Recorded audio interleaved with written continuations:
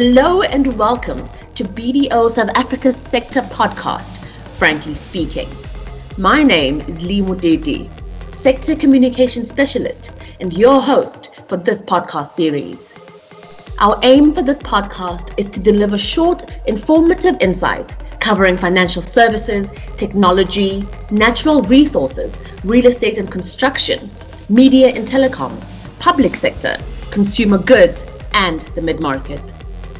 Don't forget to subscribe to our Frankly Speaking podcast series and stay informed. Just visit bdo.co.za to subscribe. They say robots are going to take our jobs. A long-standing debate on this is still going on, but perhaps we should be a little more worried about robots taking over our planet. No, it's not as far-fetched as it may seem. And chatting to me today on artificial intelligence in our future is Nevelyn Moodley, BDO Financial Services Technology Head. Okay, so can you tell me a bit more about social media and privacy? So how true is it that apps like FaceSwap, which made waves last year, was set up in a way that the owners of the app had free reign on all the data that was shared by consumers? So it's close to a topic that's close to my heart, which is the data economy. And if you look at it, Facebook, you don't pay to use it. Instagram, you don't pay to use it. But what you do give away indirectly is your data and your preferences as a human being. And I think we've reached a point with technology and monopolizing and capitalizing on data. The companies that have accelerated over the last 5 to 10 years, if you start looking at your Amazons of the world, your Facebooks, your Google, even Uber has themselves registered as a data company. They've got your data, and they've gotten to a point now where they actually know you better than you probably know yourself. So the whole thing around Face app, etc., was they made it free. People found it funny, but what they were giving away was effectively their images that existed. So if you start looking at scanning or different types of authentication and identification, almost using your face data, they've now got a collection of different faces from across the world linked to different countries effectively, where they can then say, well, they can start tracking ethnicity. They could do a whole lot of things with that type of data, almost profile the whole world. And I think that's why they made it free for everyone in order to acquire the data. But then when you start looking at South Africa as a sovereign state, or even looking at the different countries across the world that as different sovereign states, is that I think, FaceApp was linked to the Russians, and they've effectively acquired other countries' data through very legal means, I must tell you, because you do actually sign the indemnifier when you use the app. But as a government or as companies in South Africa, I don't know how you would feel about companies that exist elsewhere in the world knowing no more about your people and your customers than what you actually know. So that's one of the things that I've seen happening, and I think it's a war that's going on. I think to reference TikTok specifically, that's the whole reason the US want to shut them down. And amazingly, there's already technology that solves for this. So through one of my LinkedIn posts, actually, I got some feedback, and it was from a coin that I had invested in quite early on. When I say early on, 2016, 2017, called Steemit. And what Steemit actually does is that it's social media enabled by the blockchain, which means that suddenly countries won't be able to stop these apps from being shut down. Because, the US, if they had it their way, would probably love to shut down Bitcoin, but they can't. Now imagine having a social media app running on Bitcoin type infrastructure. It means that effectively that data, you would never be able to shut it down. And if you look at Mark Zuckerberg, he spent a lot of time studying cryptography. I think a lot of Facebook's data issues and privacy issues that they have can be sorted out through the use of blockchain type technology. So I give it the next year to 3 years' time that all social media apps will all be running on the blockchain. My timeline could be a bit short, but it could be a bit longer as well. And I think then you'll make people the custodians of their own data, and let them choose when and where they use it and how they do it. But I think the move away from centralization to decentralized technology such as blockchain is definitely going to put a big spin on this whole data economy and data industry as we know it. One thing that's very topical at the moment, and I know you use TikTok, so I don't know if you've been following the software war that's been going on, but it's a Chinese app, right? And the US have now decided they're going to ban it. Unless Microsoft US buys a shareholding and owns all of the data in the US. So that there is something very topical now, because suddenly, so there is a technology that they've come out which means it will take the power away from government. Now that's very, what's the word for it? Very controversial at the moment. But Bitcoin, the US wanted to stop Bitcoin. They can't, because it's running on tech that's distributed across the whole world. So there's no owner. So you can't just go to say, TikTok, you need to shut down. We're not going to allow you in. The only way the US can stop Bitcoin is if they shut down the internet. So isn't this like the same thing they did to Huawei, almost? Yep, same thing. The same thing. And you know, the ridiculously crazy thing about it that no one talks about is that your iPhone, right? Majority of those components are built in China, right? But it's a US product. They could even put a chip inside there that tracks all your activity and sends the information to someone else. They would never know. It's more about revenues. Okay, so but what's the end game here? So look, the end game is that, I think we spoke about it in one of my videos, is that, so in the artificial intelligence war, right, it's China versus the US. Now, the only thing your tankers in an artificial intelligence war is data, right? Your tankers and your military size is your data. Now, poor little South Africa, we're selling all our data off to the Chinese without even thinking. I mean, they would dare not block TikTok in South Africa, because China would say, okay, screw you guys, we'll pull all our loans. So this is like economics and tech at play. So what effectively will happen is that South Africa, we don't know this as the average consumer, but if you take Facebook and Instagram, we're selling all our data to the US. If you take TikTok, we're selling all our data to China. And then God only knows whichever other apps people are using. Majority of the origins of these things are sitting in the US and China. The more data they have, and especially at the moment with what's going on, like with COVID-19 in South Africa and that IMF fund that's come in, I don't know if you've actually seen, but they could effectively buy our country. And like nobody's seeing it as the thing, because effectively all of that money that's coming in, it's like, think about South Africa as a private or a PTY Ltd. They're becoming one of the biggest debt holders, and one day, so it is through the IMF, fair enough, but maybe China goes to the IMF and says, we'll settle all of South Africa's debts with you, and South Africa in return give us half the country and give us 50% of the seats on the parliament, so that we can have control over our investment. I mean, it's a similar sort of strategy if you look at all the countries across Africa. So I spent quite a bit of time in Lesotho doing some work a while ago. And I'll go as far as saying it's probably 30 to 40% Chinese owned. So they give you a large investment, they come in, and then they effectively take control of the country. Now, if they have the data of our people already, it becomes very easy to control us. So if you look at, yes, I'm talking politics now, which I don't really like to do, but if you look at China and Hong Kong, okay, so Hong Kong theoretically controlled by China, but they've sort of broken the mold in terms of socialism.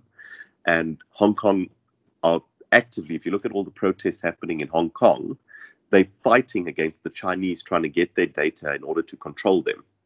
And the weirdest thing was there was a protest, and they've got all these cameras now coming into Hong Kong. They're actually pointing lasers at it so that people can't get their identity and get their data. And they've even designed a fashion line in Hong Kong. If you look at it, it's called a privacy protection fashion line. So it's like funky looking glasses, so it can't recognize you. Because if you listen to what the software people say, in China, at the age of 8 years old, they can predict what your chances of being a delinquent is, what your chances of being a criminal is, just purely on the angles on your face. They believe they've got the profile of what a criminal is that needs extra monitoring. And even if you want a loan, they'll scan your face, and just based on your face alone, they could make a decision whether to give you a loan or not using past trends and histories. So as a new person born in China, you've got all of this, what's the word for it? Bias. It's actually bias. And I think it's one of the biggest challenges. So if I link it back to Black Lives Matter, I think one of the big things is if you look back in the past, etc., or if you look at South Africa as an example, Black people in South Africa have been disadvantaged. Now, the impact from a technology side or from an artificial intelligence side is that all of that data gets pulled forward and used as a basis for making decisions. And always use credit as a good example. If you're going to use past data, these robots which are learning off the data, they will eventually learn, do not lend to a certain type of ethnic group because they don't have as much money as another ethnic group, which is a world problem that we have. And AI is probably going to make it grow exponentially unless regulators come in and ethical AI people come in to say, we've got this problem before it even starts. How do we build it into our algorithms to take away the bias that exists? And I'll reference for you specifically is that the technology is only as smart as the people that interact with it. And humans by their nature like to manipulate things, especially technologies. So a specific example was, I'm not going to reference the company, it's public, so whoever wants to look at it can go and have a look at it. But there was a large corporate in the US who released a Twitter bot probably about 2 or 3 years ago. And it was going to do self-service type queries on the internet, and it was doing it live on Twitter to respond. The software community quickly found out that this was a bot that was working, and they went out deliberately to try and build bias into it. Within 3 days, the bot was anti-Semitic, it was racist, it passed comments to people like, which was hilarious for the software community, but then it sort of pointed really deeply to deep-seated social issues that I just think the technology is probably going to highlight in our societies as we know it. So it's one of the biggest dangers with technologies at the moment is that past biases can be built in and exponentially multiplied so that you have this problem where we need a body that can look after. And the problem is, across the world at the moment, there's nobody who knows too much about what's going on in the technology world and how it links with society and how it links with business, especially at a government level. I mean, they just used the word fourth industrial revolution, but they aren't aware of what these emerging risks are that are coming out. And I think most governments across the world would probably sell their people's data without even thinking about it. And the impact downstream is that I don't think the next world wars are going to be fought with tankers and armies and soldiers. I mean, if you can take control of the people using their data, then you can effectively control that organization. And look, that's the one positive is across the world, people are revolting against governments. It's a common trend if you look at all countries, is that blockchain technology allows you to take the control away from a central third party like a government and put more of the control with people. And it sells the dreams in terms of being able to decentralize power, etc. Oh, that's a bit of politics, a bit of economics, and a bit of technologies in wars that are taking place across the world. And I'm going to add one last one. In the last 3 years, China and the US own 90% of the AI patents that have been granted across the world. And you can read into that what you think, but if that doesn't show you there's a war at work, nothing else will. So that's a worldwide war that one has to win. Otherwise, you're going to lose control. So now, Neb, I mean, I want to go back to you. You spoke about, ethical AI. What does this person look like? If we do get to a world where AI has taken over and obviously needs to be programmed by humans, who is it who would be the ethical AI person who would come in to ensure that the biases don't filter through into the machine? Yeah, so that's a very interesting one, and so Elon Musk, if you look at his references, I mean, he believes something that's called the singularity um, is going to reach us within the next 5 years. My personal belief is that it will take us at least 10 years to reach a state of singularity. And a state of singularity means that the whole collection and network of computers that exist or robots that exist will be smarter than humankind, right? And he said globally there needs to be a not-for-profit organization that is tasked with ethically setting up how these machines run. Or he says, I think seriously, you're going to have an issue where, like, everyone talks about it in the Terminator movies and videos, that robots are going to take over the world. But they really would be able to take over the world because they would know all of our weaknesses as humans. Now, that's a scary, scary thought. And I think the way that we can do it is, firstly, we need to educate as many people around artificial intelligence and what it is. And then we need to educate our governments, and we need to have ethical standards and bodies that get set up before this technology actually goes live or becomes mainstream. I think we're quite in the infancy at the moment to be able to respond to the risk, because no one can really articulate it. And you said something very interesting. You said programming the AI. And that's where it becomes very interesting, because the human will set it up on day one, but the algorithms built into AI learn by themselves. So we don't really direct them down a path or anything. They learn themselves. Now, that's the scary part about it. So there was a couple of examples that have been done. I've been reading a couple of papers from university students and a couple of experiments that they've done. So, and this one's publicly, it's within the public domain. And they talk about how these two bots were talking to each other in English, right? And then they were learning. So they found all the inadequacies of the English language. And based on that, they were able to reinvent a language. And this all happened within a period of 2 or 3 days. They reinvented the English language to a point that it took away all the inefficiencies, as they called it, within the language for communication. And these two bots started communicating to themselves in a language that nobody understood. And I read that. Did you read about that? So, I mean, I it's did. just absolutely fascinating, right? And these two bots then talk to each other. And eventually there's examples of two bots that actually went and said, these humans are crazy. They've got so many weaknesses. We should rather be in control because we'll do better. Like, that wasn't someone who programmed it to go down that line. It just went that line. And the video always references Sophia, the first world's human robot, a human in inverted commas. She became a citizen of Saudi Arabia and was the first citizen to not be a human, effectively, right? And to further emphasize that thought about how it can't be programmed, because Sophia can have a full-on conversation. One of her party tricks was Will Smith said he is pretty sure that he could speak to Sophia and get Sophia to date him. And she really did play hard to get with him.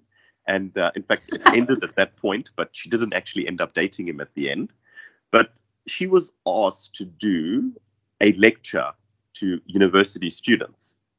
And Sophia refused to lecture because she learned from all the human patterns that very intelligent people get stage fright and don't present. No. And the programmer who was there, who was using it as an experiment and also to generate funding, he couldn't do anything. He couldn't do anything. He couldn't override it. He couldn't do anything because it was built into her that she learned that she had to have stage fright. Like a robot having stage fright. Just stop and pause and think about that for a second. and yeah, look, a lot of people are talking that all of these bots need kill switches on them, right? So that if it goes wrong, you can pull it out or take it out of action. And I'm like, guess what? It will eventually learn that it has a kill switch and it will deactivate it. Okay, so the fears are justified then. The fears are justified. And if you put this in the hands of terrorists, I mean, it then becomes exponential, because suddenly I don't need to throw a bomb. I just set up a robot, put it in somebody's boot, it comes across the border, you then plug it up to the internet, fill it up with all the propaganda across the world, and then it starts doing the dirty work on the ground, and we wouldn't know what to do, and you wouldn't know where to associate it to, so you wouldn't be able to find who the source of it is. And if you look at our money system at the moment, I mean, we have such strong anti-money laundering laws, we've got such strong anti-terrorism, politically exposed. I mean, do we need to come up with something artificially intelligent or AI exposed as a concept or a term? I really believe it's a very real thing, because the next armies that they're creating, they're not going to be human beings. They're going to be robots that are going to be able to learn, and they're going to be able to break borders down and go through. And the scary part is nobody is going to know how to control them. And my cyber friends that are sitting out there, it's really going to be a war to say who can hack into the other one's robot to take control. So that's the battle. So the next world wars that we get exploited to, it will definitely be who can hack the other one. Okay, so like, who is sitting on the opposite ends of the tug of war? Who is saying yes, who is saying no? Yeah, so I think it's a collection. I think most governments will push for the technology for the benefit of humankind. Most corporates would push for it because it allows them to bring in efficiencies. It allows them to differentiate on their product sets, and it allows them to ultimately remain profitable. The people that are pushing against it are probably the ones who are educated enough, who are trying to say, we need to build frameworks. We can't do this the way we do everything else, which is go live and then sort it out later in terms of building things as it comes along. And for myself as a risk professional, I mean, the standard way that it's always worked is you innovate first. After you've innovated and you want to make it mainstream, you then want to go and be able to test it, find the risks, build the risk frameworks. I think artificial intelligence is something that we need to do differently. I think as risk professionals, we need to be as innovative as the innovators, if not more innovative than the innovators, to come out with risk frameworks that are going to work for AI. Okay, I mean, that makes sense. So now I'm thinking about the conversations that the standard, person is having, like myself. I mean, people are talking about, oh, a robot is going to take my job, etc. But what you're basically saying is that we have bigger problems. Yep, we do have bigger problems than that. And the problem is across the world, there's power battles that are going on, right? People are battling for power. They're battling for power, and technology is a great way for people to get power. Because suddenly you don't need, you can have the smartest tech people and the right resources behind that angle, and you can become very powerful. So countries, so I think China and the US have taken it in terms of what we publicly know. But maybe there's a tiny country somewhere else that's spent the last 20 years investing in these types of technologies and the best people. So yeah, the internet has overtaken that. So I think very relevant. I recently went back and watched the Back to the Future videos, right? It was very interesting in parts 2 and parts 3 of, in 1985, what they thought the world would look like in 2015. They got it wrong in a couple of aspects, in terms of the flying cars, etc., but also right in quite a number of aspects in terms of how they did it. And if you look at technology companies at the moment, so I don't think they like to be classified as technology companies because I think technology by itself is useless unless you are using the technology to solve a specific problem better than what somebody else can solve it. Facebook is, I mean, it's an American company for all intents and purposes. But I mean, as far as we, as the average South African is considered, it's a global company that operates in South Africa. And yeah, our government can try and stop it as much as they can, but we probably can't afford to be at war with the US and not allowing their services to be with us. And I can reference a whole lot. I mean, you take Amazon, similar concept. Netflix, also similar concept. I mean, it's running in our country with no real issue. So for me, technology is breaking down borders, because suddenly, if you look at your medium of sale, if it's not a physical good, you selling anything that can be delivered via the internet, you suddenly overtake all the borders. If we reference China, like China doesn't have Facebook. China doesn't even have Google. They have something called Baidu, which is their equivalent, or WeChat, which they use for banking and for social media. And from feedback that I got from someone who lived in China recently, they're like, it's impossible to live in China without WeChat. You have to have it. Yet it's not such a big thing for us. And I think that was China's way of sort of securing their own sovereignty or their own sovereign state. And I think the US, no matter how hard they've tried, they haven't been able to break in. I think Uber, if you look at Uber tried to make it work in China. They ran the biggest losses ever in China because they just couldn't make it work out in China, but it worked everywhere else. So I think that's sort of how, as much as the borders technology has broken down the borders, I think as long as it's centralized, governments can still control it. If we start moving to a more decentralized model, I think it will be impossible to stop. So for me, I think technology has been a big enabler for how companies run cross-border and work in the different ways. It gives my tax colleagues quite a few headaches to understand how revenues still fall into the different sovereign states, which I think they've sort of figured out to a certain extent. But I think the big thing for me is that as long as it's centralized, the countries can retain their borders to a certain extent. Where we start to have a big problem is when we move to decentralized technology. And I'll reference Bitcoin specifically, is that Bitcoin runs across the world as it stands right now. People are transacting with it. People are holding it as a store of value. People are exchanging it in return for fiat type currencies. But that technology has enabled it to run across the world. Like literally, as long as you can have an internet signal, you can access and transact using Bitcoin. And for me, that's an example of how technology has expanded the borders.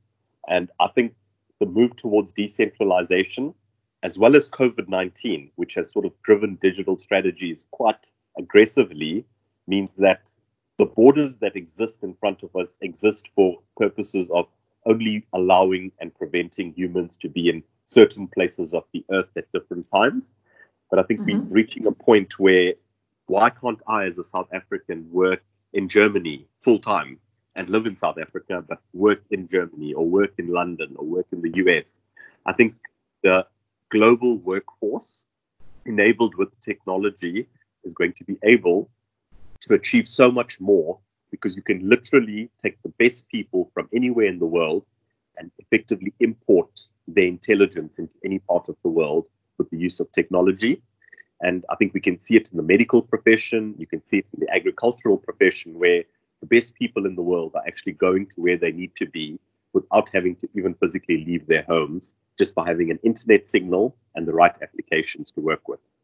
As an average citizen, all I can do really is to take cover and brace for impact for all this new tech that's pretty much coming to take over the whole world. So as an average citizen, I mean, you want to protect your privacy as far as you can, because you wouldn't want companies to know, or governments to know, more about you than you even know about yourself, or your families and those sort of things. And this is where cyber comes in, is that, I mean, as cool as it would be to have all your kids on the different platforms and applications, I mean, there are bad people that exist in the world. They existed pre-technology and will exist post-technology. They just look a bit different and they sit behind a computer.